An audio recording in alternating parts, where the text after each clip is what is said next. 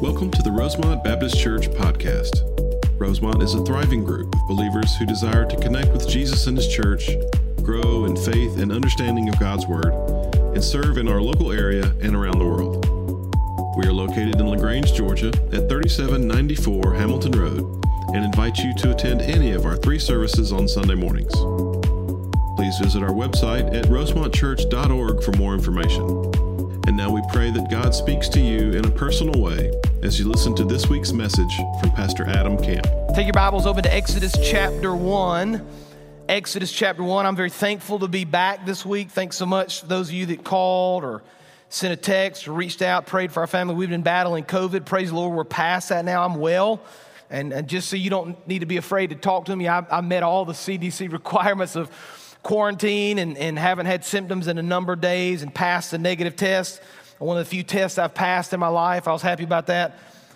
But I'm well, praise the Lord. I'm excited to be back. I'm thankful Joe stepped in for me last week, did a great job. I'm just so thankful to serve in a church that there are people that can stand here and faithfully proclaim the Word of God. And you should be very thankful for that as well. We're starting a new sermon series this week through the book of Exodus. We're going to break it into sections. There are a lot of chapters in the book of Exodus. I'm excited about it. Been looking forward to this for a number of weeks, really several months. We're supposed to start last week, as you know, but the Lord had different plans. We're going to kind of break Exodus into chunks. We're going to basically go up until Christmas in the first section, really through the first 15 verses. And there's a lot we're going to see, 15 chapters. We're going to go a little quicker than that. I scared some of you. 15 chapters by Christmas. You know, it took them 40 years to get out of the wilderness. Hopefully it'll take us we'll go a little faster than that. But we're going to see a lot of themes, a lot of big ideas. One of the things I love about the book of Exodus is these iconic moments. There's so many iconic, kind of big moments throughout this book. But if there's one theme I want you to get, and we'll come back to this over and over. You'll see it time and time again. If there's one theme I want you to see and understand, it's the power and the glory of the Lord. You're going to see that through the book of Exodus time and time and time again. We think about these stories that are so well known, the burning bush and the 10 plagues and the Passover and the parting of the Red Sea, the giving of the 10 commandments, the golden calf, the wandering in the wilderness, the building of the Ark of the Covenant, the building of the tabernacle. All these events are foundational to the Jewish faith, foundation to the book of Exodus, and foundational to the book of Exodus. And we're going to walk through these accounts. We're going to walk through these accounts of the power and the majesty and the glory of the Lord. One writer said it like this: in Exodus, we witness God beginning to fulfill His promises to Abraham, Isaac, and Jacob. Though the children of Israel were enslaved in a foreign land, God miraculously and dramatically delivered them to freedom. And so we see these wonderful, beautiful, glorious stories of the power and the majesty of the Lord. And there's this beautiful kind of theme that we'll see of redemption and of hope and of promise. There are all kind of things we could talk about in Exodus. There are all kind of stories we could look at and all kind of themes we could discuss. We'll walk through those, but let me just give you a little bit of background before we jump right into the text this morning. Exodus, of course, as many of you probably know, was written by Moses. And it's one of 5 of the first 5 books, the Pentateuch. All right, you got Genesis, Exodus, Leviticus, Numbers, Deuteronomy. Those first 5 books kind of come as a package deal. And so this is important for us to understand. As we read through and study through the book of Exodus, we understand that the book of Exodus really started in the book of Genesis. All the things we need to know about the book of Exodus are started in the book of Genesis. So we'll spend a lot of time this morning in the book of Genesis, kind of walking through, building this foundational picture for you of the Lord, and especially of the covenant that the Lord establishes with His people. So let's jump right in this morning. Exodus chapter 1, beginning in verse 1. These are the names of the sons of Israel who came to Egypt with Jacob, each with his household: Reuben, Simeon, Levi, and Judah; Issachar, Zebulun, and Benjamin; Dan, Naphtali, Gad, and Asher. All the descendants of Jacob were 70 persons. Joseph was already in Egypt. Then Joseph died, and all his brothers, and all that generation. But the people of Israel were fruitful and increased greatly.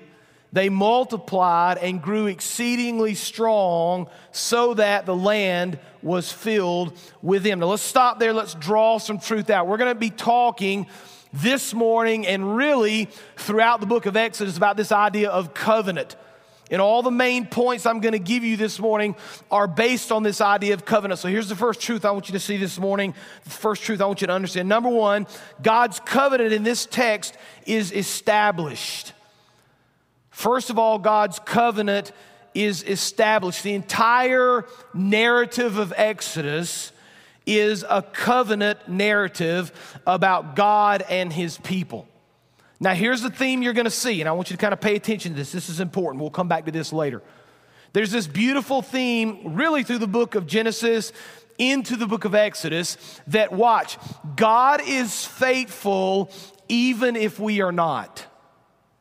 Now, that's a theme we see not only in the first few books of the Old Testament, we see it all through the Old Testament, all through the New Testament. We see it in our lives today, right? When we go astray, when we step away, when we make a mistake, when we sin, whatever the case may be, even when we're not faithful, God is. And one of the beautiful pictures in the book of Exodus is kind of this roller coaster idea. There are moments when the people of Israel are faithful and trust the Lord, and there are moments when they are not. But throughout it all, regardless of how they may act, regardless of what they may think, regardless of how they may feel, even when they're not trusting and fully faithful to the Lord, he's faithful to them. It's a beautiful picture of exactly who he is. It lets us into the heart of the Lord, of his faithfulness, of his majesty, of his glory. So I'm going to walk through the book of Genesis just for a few minutes with you. I'm going to build this case of God's covenant, of God's faithfulness, of God's desire to walk with his people through the good and the bad. And so we're going to jump all the way back to Genesis chapter 1. If you got your Bibles, you can flip back. We're going to show it on the screen as well. But I want to kind of begin to build this case that from the beginning, God is going to form this covenant with his people. He's going to walk with them faithfully through good and bad. Genesis chapter 1, beginning in verse 27, right? God has created the heavens and the earth. He's looked down upon it. Everything is good. So in Genesis 1:27, the Bible says, so God created man in his own image. In the image of God, he created him, male and female, he created them. And God blessed them. And God said to them, now this next phrase is very important. I want you to pay attention to it. You're going to hear it several times over the next few minutes.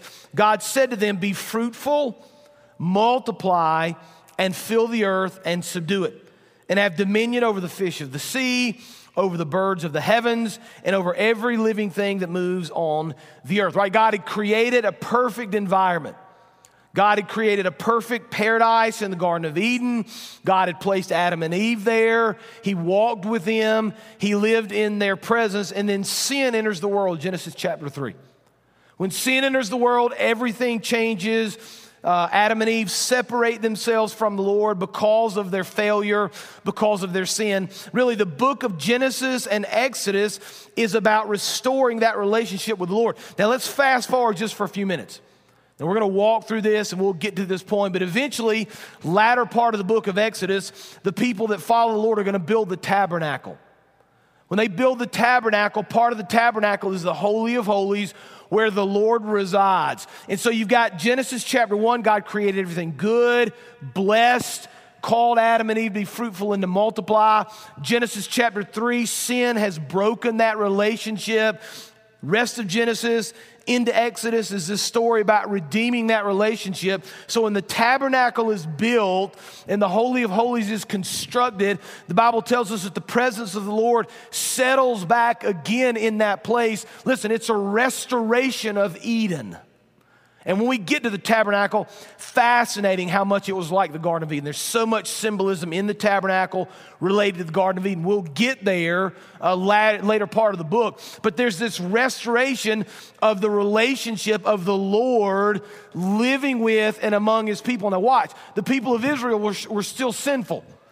And so it's not a perfect relationship. It's not until Jesus comes and dies on the cross. Remember, when Jesus dies on the cross, the Bible says that the veil between the temple and the Holy of Holies was torn in two, showing symbolically now that we can come back fully into the presence of God, right? It's a restoration of Eden.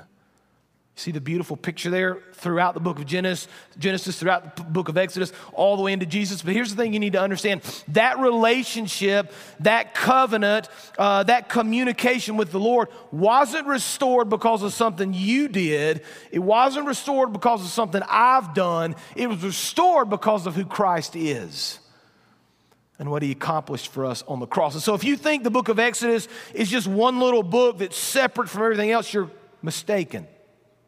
Exodus is this beautiful continuation of Genesis and the covenant all the way through to the temple, the tabernacle, the people of Israel, all the way until Christ, when he is crucified, rises again, the veil is torn. All of it is one continuous, beautiful story of God's plan for redemption for his people. It's a beautiful story. It's a beautiful reminder of his goodness. So God has created. He's called Adam and Eve to be fruitful and multiply. Move on to Genesis chapter 9. We have it on the screen.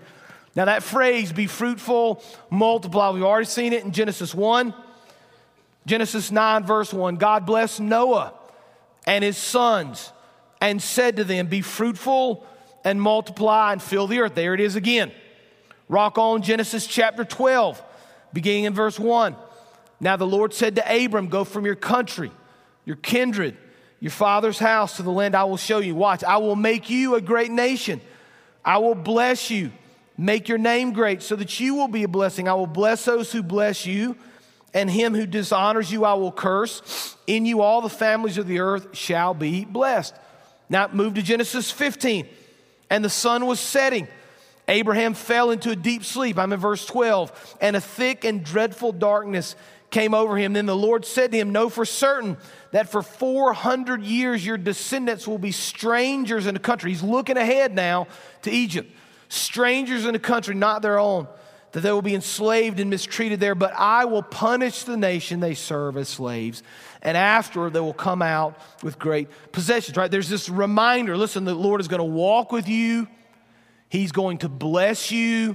You're going to be fruitful. You're going to multiply. But you're going to go into this country where you're going to be enslaved. Right? You're going to be enslaved. It's going to be difficult for you, but don't worry. I'm still going to be with you. Afterwards, you're going to come out with great possessions. Okay? Genesis chapter 17 now. Fast forward a little bit to verse 2. The Lord says, I will make my covenant between you and me and may multiply you greatly.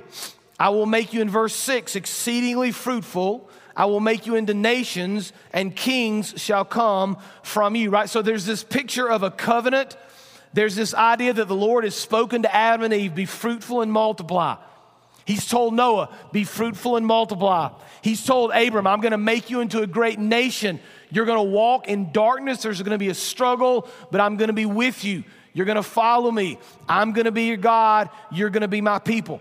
One writer said it like this: the whole story of Exodus is a covenant narrative. The God who pledged himself to Abraham and his descendants remained the faithful God. He has made promises and intended to honor them, and when his moment came, honor them, he did. So all through the book of Genesis, right, we see this picture of God walking with his people, of this covenant relationship of faithfulness. Now you get to the end of the book of Genesis, and it's probably my favorite part of the story because we get into the story of Joseph. Genesis chapter 37, 38, 39, and follow, basically the story of Joseph. Now Joseph, if you don't remember, is Jacob's youngest son, his favorite son. It's the coat of many colors. You've probably heard the story. And what happens is because Joseph is so loved by his father, his brothers hate him. And you can go back and read through Genesis 37 if you want to and kind of follow the story. But the brothers hate him so much, they sell Joseph into slavery. When Joseph is sold into slavery, now here's the connection with Exodus. When Joseph is sold into slavery, he's taken to Egypt to live in Potiphar's house. Potiphar's a wealthy man, a government official. He's taken into Potiphar's house. Potiphar's wife falsely accuses him. He goes to jail. While in jail, he interprets some dreams. Because he does such a good job of interpreting dreams, they take him in front of the Pharaoh. And the Pharaoh says, listen, Joseph, I've had dreams. I need you to interpret my dreams, right? To kind of take a long story and a lot of verses in Genesis and kind of shorten it a little bit. Joseph says to Pharaoh, listen, you've had a dream or a series of dreams that basically tell you that there's going to be 7 years of plenty and then 7 years of famine. And if you don't prepare now for the famine, all of Egypt will die. And so Pharaoh says, listen, Joseph, you're the man. I'm going to put you second in charge of all of Egypt. You prepare our country. So Joseph goes out and he begins to store grain. He begins to prepare for the famine. When the famine arrives, the Bible says that the people of Egypt survive because of Joseph, right? Joseph is honored. The people love him. Here's the connection with his family. His father and all of his brothers come to live with him in Egypt. So you've got this connection now between the covenant. God's called Abraham, Isaac, and Jacob, and then Jacob's sons in the 12 tribes. That's Joseph and his brothers. Make it into Egypt. The connection of bringing these people into Egypt, all the while they're fruitful, they're multiplying, they're growing. The Lord has established with them a covenant. Now that covenant's plan and purpose is for the glory of the Lord to be made known throughout the earth. So we see verses like Psalm chapter 72, beginning in verse 18, blessed be the Lord, the God of Israel, who alone does wondrous things. Blessed be his glorious name. Watch, may the whole earth be filled with his glory. So we've seen this covenant, right? This relationship between God and his people. We're going to see the Lord's faithfulness even when they're not. We've seen now this covenant established. Now let's look at verse 8 of Exodus chapter 1. Now there arose a new king over Egypt who did not know Joseph, right? So all the good that Joseph had done, all the ways in which Joseph had provided and saved the people of Egypt, the new leader, the Pharaoh, forgets Joseph. Verse 9, and he said to his people, behold, the people of Israel are too many and too mighty for us. Come, let us deal shrewdly with them, lest they multiply, and if war breaks out, they join our enemies and fight against us and escape from our land.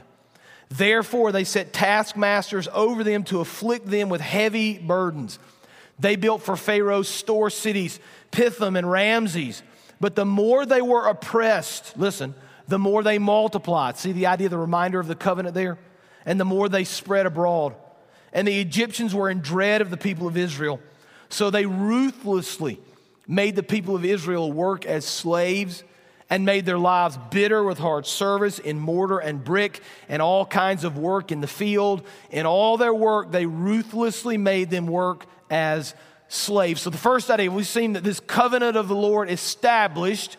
Here's the second truth I want you to see. Number 2, God's covenant now is remembered. Right? We've established it in the first 7 verses. Now we're going to remember it. Verses 8 through 13. Now, Joseph had done a fantastic job leading the people of Egypt. He had prepared them for the famine.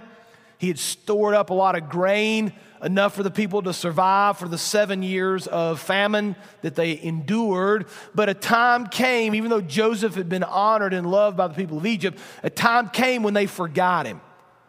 And because of the covenant with the Lord, because the Lord blessed the people of Israel, they grew. They became great in number. They multiplied. And because of that, the Egyptians are afraid of them, so they make them slaves. They afflict them. Verse 13 and 14 of Exodus 1 really kind of summarizes this. They ruthlessly made the people of Israel work as slaves. They made their lives bitter with hard service. In all their work, they ruthlessly made them work as slaves. Right, now, let's make the connection here. These are the people of the Lord. These are the people, this is God's chosen people, the group that he is in covenant with. When he says to them, I'm going to walk with you, I'm going to be your God, you're going to be my people, it's built up from the beginning of creation all the way until now. God's chosen people are in this particular time period, at least, walking through darkness and pain and difficulty. Now let's translate this in the form of application to our lives. Just because you love the Lord, just because you are a follower of Jesus, that doesn't mean you're not going to go through difficulty. I think there's a misunderstanding in the Christian world along those lines. I had a conversation with a guy this morning early, and he was saying he worries about Western Christianity, and he worries that we've kind of dumbed down the gospel. He worries that we've made it too simple and too easy, and we just want comfort, and we just want to feel good and be entertained. And he thinks that we've kind of gotten away from this place of truly preaching the Word of God and understanding the power and the majesty of the Lord. I think that's true. And as we begin to study Scripture and really try to understand it, we come to this place where we say, listen, Christianity and walking with Christ isn't always going to be easy. In fact, there will be suffering. There will be struggles. There will be difficult days. Being followers of Jesus doesn't make us immune to those same things. But here's the beautiful part about walking with Christ. As we think about pain and as we think about difficulties, as we pray for relief and for hope, we understand scripturally that as we walk through these difficult times, it's in those moments oftentimes that the Lord speaks to us and leads us and strengthens our faith. Charles Spurgeon said it like this. I love Spurgeon. If you've never read Charles Spurgeon, you ought to read him. Here's what he says. The whip of persecution is helpful because it makes us learn that this is the house of bondage and moves us to long after and seek for the land of liberty, the land of joy. Another writer said it like this. He said, suffering helps us look for our Savior.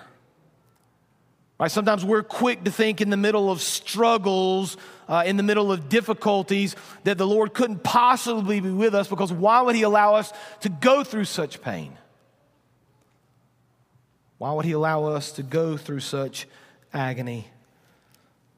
But I'm reminded of verses like 2 Corinthians chapter 4, beginning in verse 16. Here's what the Word of God says. We do not lose heart. Though our outer self is wasting away, our inner self is being renewed day by day. For this light and momentary affliction is preparing for us an eternal weight of glory beyond all comparison, as we look not to the things that are seen, but to the things that are unseen. For the things that are the things that are seen are transient, but the things that are unseen are eternal. You know, sometimes we have to go through the struggle in order to appreciate the relief. Sometimes we have to go through the pain in order to see the glory of the Lord. Imagine if the people of Egypt had not been enslaved. Imagine if they had just kind of always been comfortable, always been happy, always been well-fed, never gone through the struggle they went through. They never would have seen the glory and the power of the Lord. Sometimes we walk through these difficulties, God's own people, mind you. Sometimes we walk through these difficulties simply so the Lord can display His power to us, so He can display His glory to us. When we're comfortable and entertained and relaxed, oftentimes we don't need the Lord. It's in the moments of trial that we see Him. Now let's continue as we wind up this morning. Exodus 1, verse 15. If you thought it was dark, it's about to get darker. Then the king of Egypt said to the Hebrew midwives, one of whom was named Shiphrah and the other Puah, when you serve as midwife to the Hebrew women and see them on the birth stool, if it is a son, you shall kill him. But if it's a daughter, she shall live. But the midwives, listen, underline this, feared God and did not do as the king of Egypt commanded them, but let the male children live. So the king of Egypt called the midwives and said to them, why have you done this and let the male children live? And the midwives said to Pharaoh, because the Hebrew women are not like the Egyptian women, for they are vigorous and give birth before the midwife comes to them. So God dealt well with the midwives. And the people multiplied. There's the idea again. Multiplied and grew very strong. And because the midwives feared God, he gave them families. Then Pharaoh commanded all his people, every son that is born to the Hebrews, you shall cast into the Nile, but you shall let every daughter live. Right? We've seen the covenant established. We've remembered the covenant. Here's the third thing. God's covenant is now going to be renewed. God's covenant renewed. Now Pharaoh said, listen, these people are growing.